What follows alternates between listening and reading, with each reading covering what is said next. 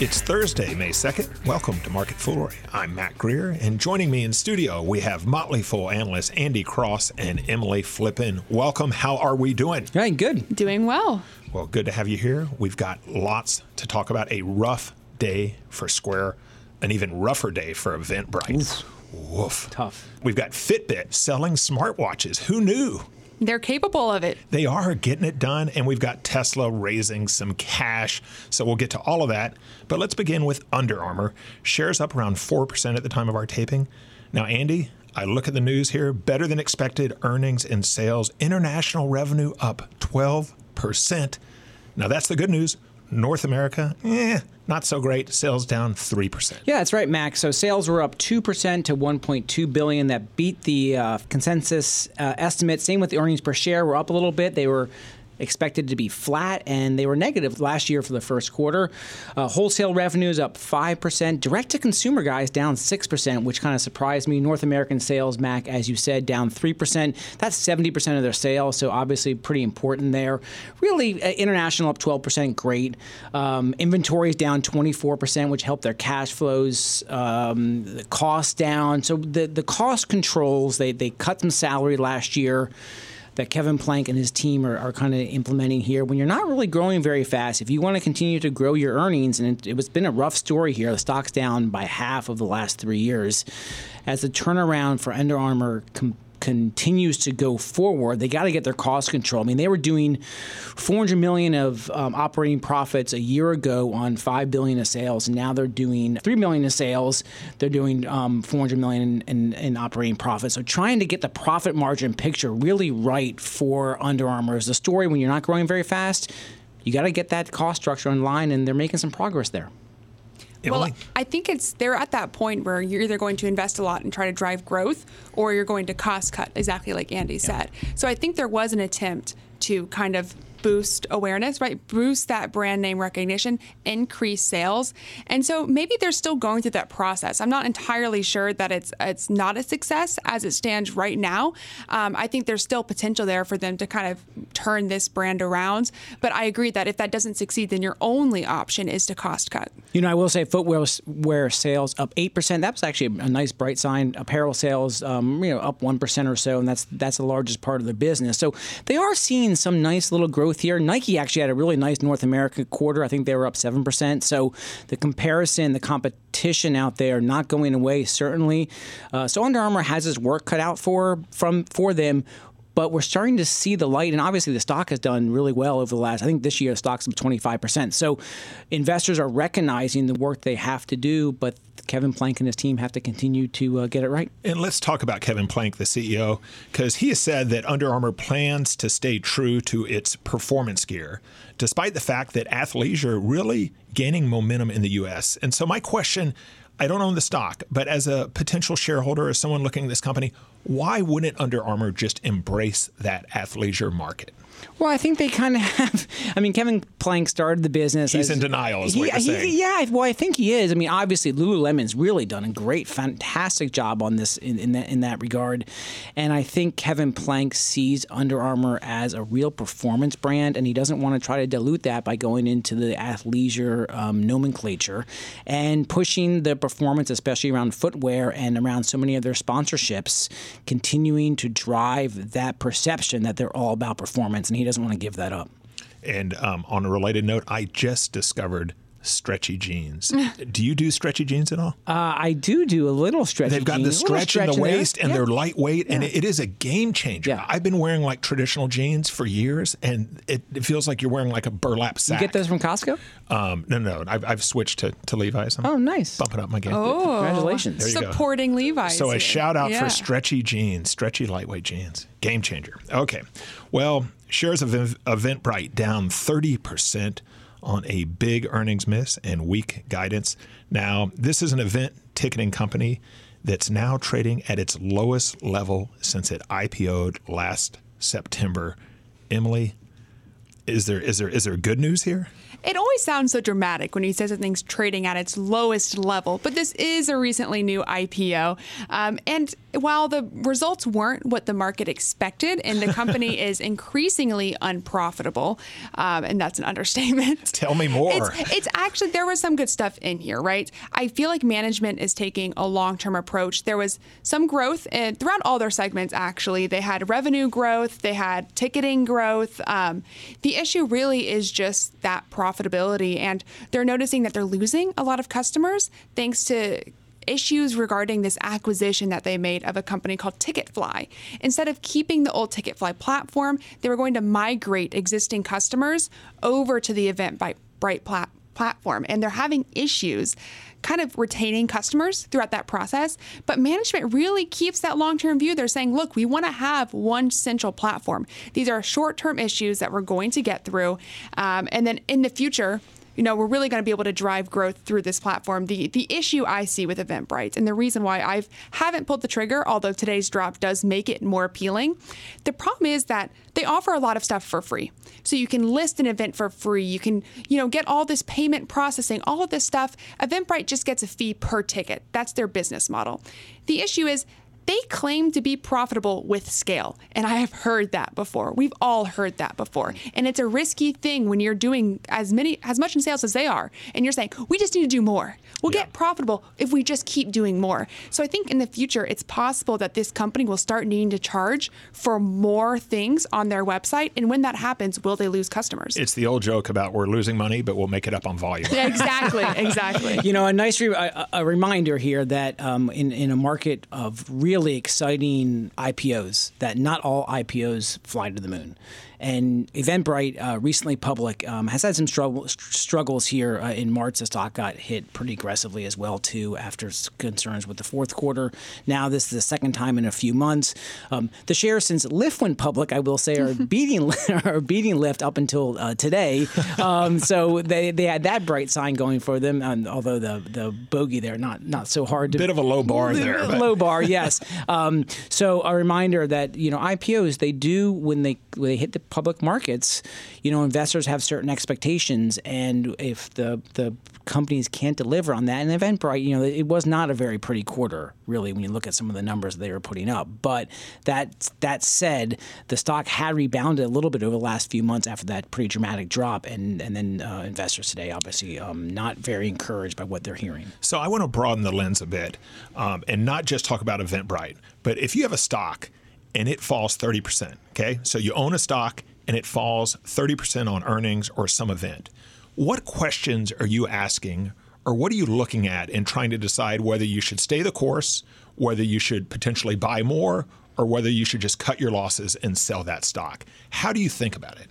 Well, for me, it's really what's driving that fall. And you'll notice that the market is really looking at most a year out on these investments. So when you see a 30% pullback like we did with Eventbrite today, that's in response to the year's outlook, right? We don't see a lot of great growth because they're losing customers thanks to this poor migration of the Ticketfly platform. However, if what causes the drop does not undermine the full value proposition that you made when you made the investment. So if you're making the investment because you really believe in the idea of a centralized ticketing platform that's going to be the go-to place to be for ticketing, then this is short-term news, right? It's a great buying opportunity. It does nothing to undermine your original value. Yeah, I think that's an important point. So any short-term drop, whether it's 5, 10, 30%, certainly, there seems to be maybe some operational challenges that investors were not expecting, and now maybe having a little bit of lack of confidence in the team to be able to get that done. But to Emily's point, thinking about continuing to remind yourself that you're investing in these businesses, ideally 3-5 years, and looking at the platforms and the potential for them to be able to grow market share in a growing market is the most important thing for these young technology companies.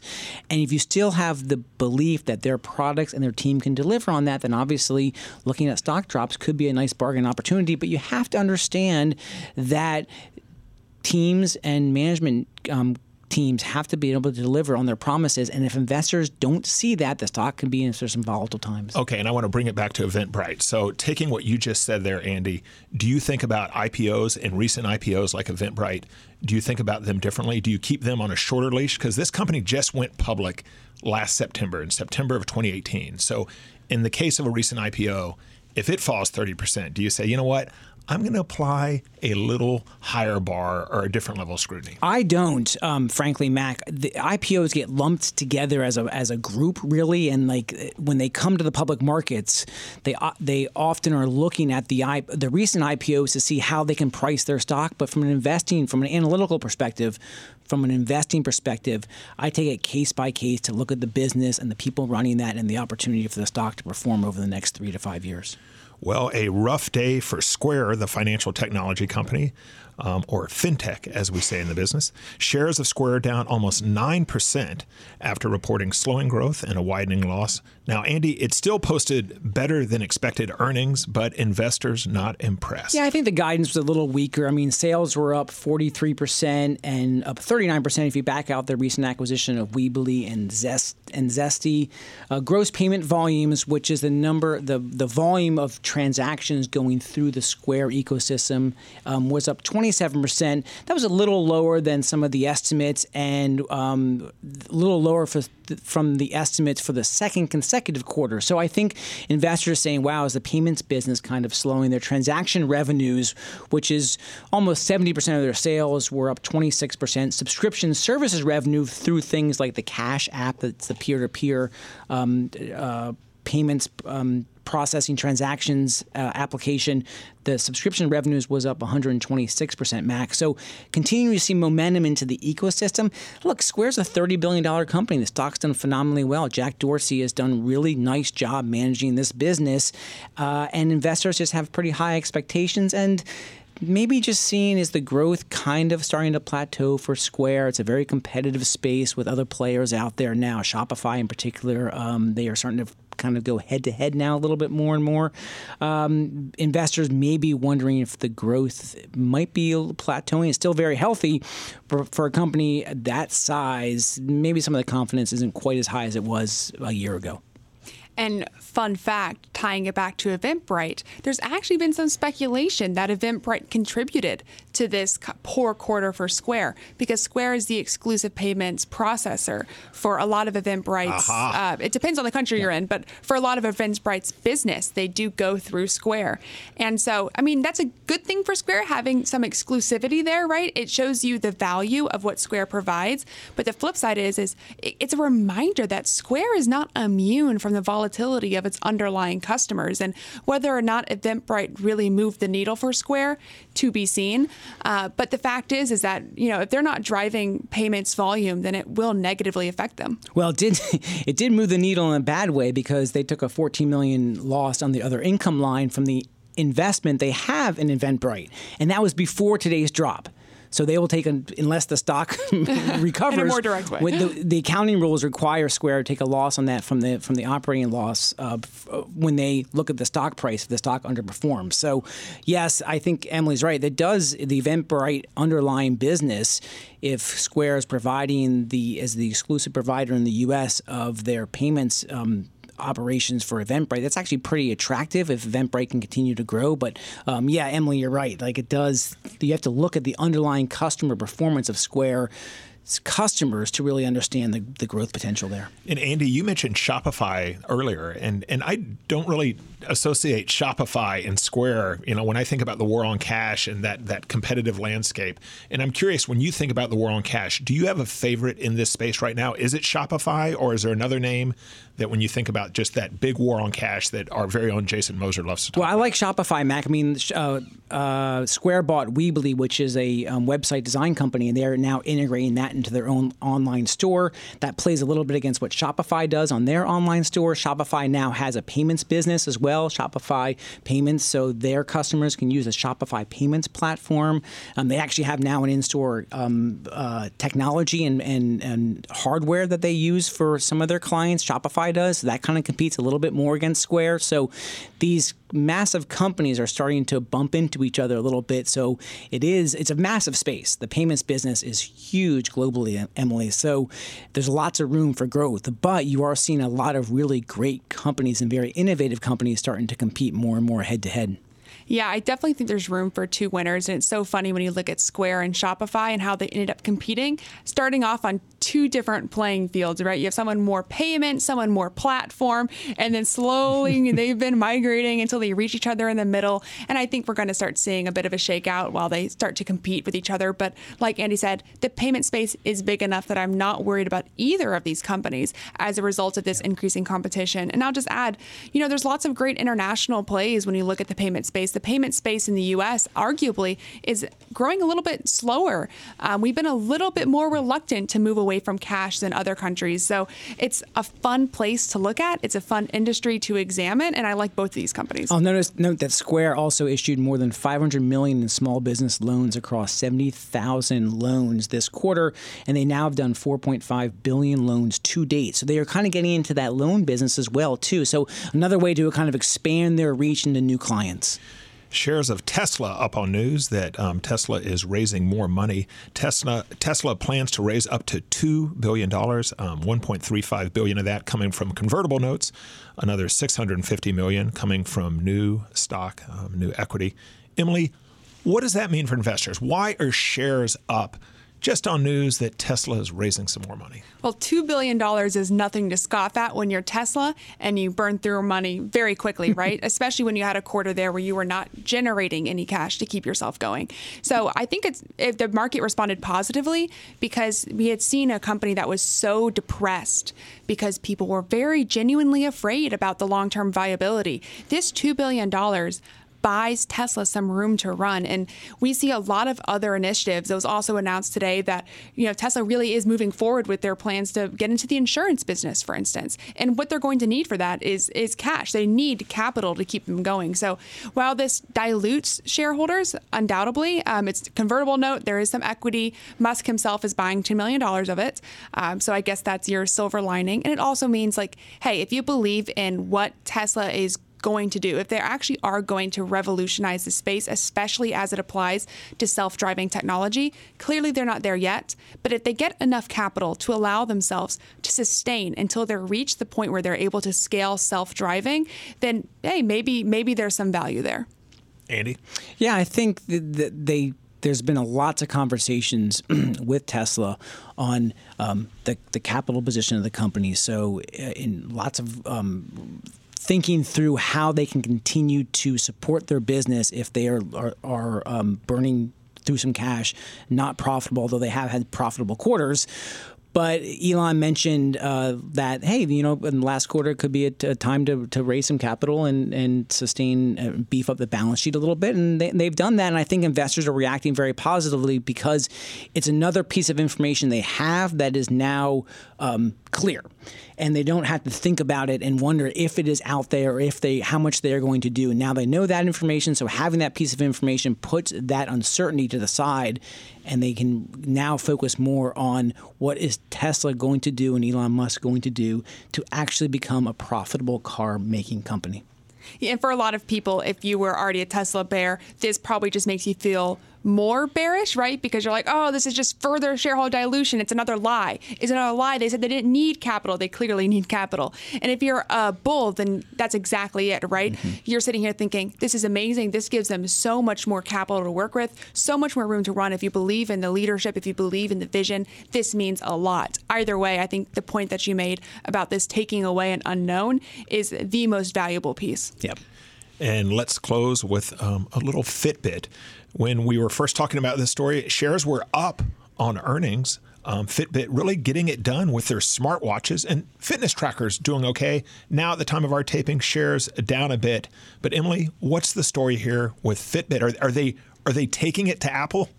I can't help but think that there is a reminder here. Every single time Fitbit reports, I feel like it's usually good news. We've seen it over the past 2 quarters. Good news from Fitbit. In fact, smartwatch sales this quarter were up 117% year over year. It was a low base to start with, but still very notable. And there's still great performance in terms of tracker sales. Those were up 17% in terms of revenue and 36% in terms of devices. But I think the market then responds because you're like, oh, wait, Fitbit's still here, right? Yeah. They report, and it's a reminder that oh gosh, this company, it's fallen from the great potential that it initially was seen when IPO'd, and there was this hope for what Fitbit could be medically based on devices, all this stuff. And it's clear that Fitbit then lost out to Apple. But here's what I think is really interesting. I will admit, I am a Fitbit shareholder. I bought in when it was way too high. So I would not call myself a Fitbit bull at this point, but I am holding on. And this is because we're seeing demands from the low end of the market. So if you're wearing an Apple Watch, that's not a purchase that you want to make regularly. That's a piece of hardware that you'd prefer to keep, running as long as possible. But I do think that there's probably a lower tier market of Fitbit customers who probably replace these devices once a year. And if they're cheap enough, then it gets the job done. They're willing to upgrade to whatever the newest device is. And we see Fitbit having great success selling these devices for a little bit cheaper, right? Cheaper, kind of undercutting Apple. I will say that while their services revenue is up 70%, actually, so really significant service revenue. That's essentially the subscription style services that you'll get: fitness coaching, fitness health. Some red flags I saw from Apple, which is Apple almost giving us the same party line that Fitbit gave us when they IPO'd about the health potential of these trackers. And I was almost having bad flashbacks there. And I'm sitting here thinking, wow, is there actually any value in the technology? Because, if Apple can find value, and if what they say is true, that they find value in the health technology that they provide, maybe there still is something there for Fitbit, or maybe they're just both wrong. I think it's very hard to be a low-cost producer as a $1 billion company or $1.3 billion company, a low-cost producer of hardware when you're competing against the likes of all the other technology companies. Emily, you're right. The services business, just like we saw with Square, tends to be the bigger growing opportunity for these companies, but the ecosystem that Fitbit once prided itself on and having, I just don't think that's enough to really sustain the business long term. And again, when you think out, say 5 years, where is Fitbit going to be? I think just the challenge of moving down the price point for these kind of fitness watches or fitness trackers is going to be very difficult for them to compete against the likes of Apple, who's clearly aggressively going into that market. And let's, as a reminder to our listeners, Fitbit is unprofitable. Right. So it's not like they can just keep doing what they're doing forever. Right. And there's a reason why Nike decided to get out of that market for the most part. Okay, so let's throw Fitbit a bone here. Okay, if you're going to design a smartwatch or a fitness tracker, what do you want? What do you need in the smartwatch or fitness tracker that you're designing? Like I said, I own a Fitbit. I've owned a Fitbit for a while, and it was for two reasons. It was cheap, right? It was cheaper than buying myself an Apple Watch. And at the time where I bought it, it was the only watch on the market that would track my run. So I like to run outside. It would, give me my mile times, give me my pacing. Now that there are clearly other competitors, whether that be Garmin or Apple in the market, I'm not sure what would compel me to buy a Fitbit over an alternative product. That's not good. Andy, what do you need? Someone a device that lies to me, just tells me I'm doing great. I love that. Beefs up makes me feel good, and just been like, hey, yeah, you're doing great while I'm sitting on my couch watching Game of Thrones. That's great. I have a kind of a variation of that, but I want something that basically takes my current activity level and shows me what I'll look like 10 years from now. And it's like an artist rendering of my photo. That would be motivational. Yeah, and I'm like, steal that maybe idea. I'll take the stairs today. Or, right, exactly. Maybe I'll skip the mac and cheese at Rockland's. Yeah, exactly. Elvis needed that back in the day, like to go from his. I mean, he could still be with us. It'd be great. No more peanut butter and bacon sandwiches. Yeah, good. Hold off on the bacon. Okay, so the desert island question. You're on a desert island. You don't have anything to do, but somehow you're able to invest in stocks. Just go with it. You've got you got some snappy app. Under Armour, Square, Tesla, Eventbrite, or Fitbit. You have to own one of those for the next 5 years. Where are you going? Oh, this is so easy. It's Square, hands down for me. Yeah, I was going to say the same. Yeah, it's out of the companies here. It's not to say that the other ones can't be great investments, but there's a lot more unknown there. And Square is just such a well-run company operating in such an important and growing space. We have faith in the management. I just feel like that's a company that is going to be around for the long term. Totally. The rest of them... Totally agree, Emily. Like, it's a $31 billion company.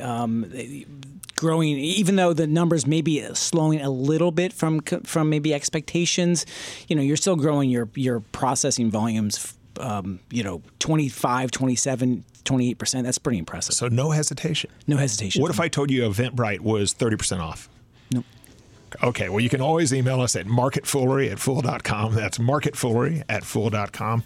Andy, Emily, thanks for joining me. Thanks, Mac. As always, people on the show may have interest in the stocks they talk about, and the Motley Fool may have formal recommendations for or against. So don't buy or sell stocks based solely on what you hear. That's it for this edition of Market Foolery. The show is mixed by Dan Boyd. I'm Mac Greer. Thanks for listening, and we will see you tomorrow.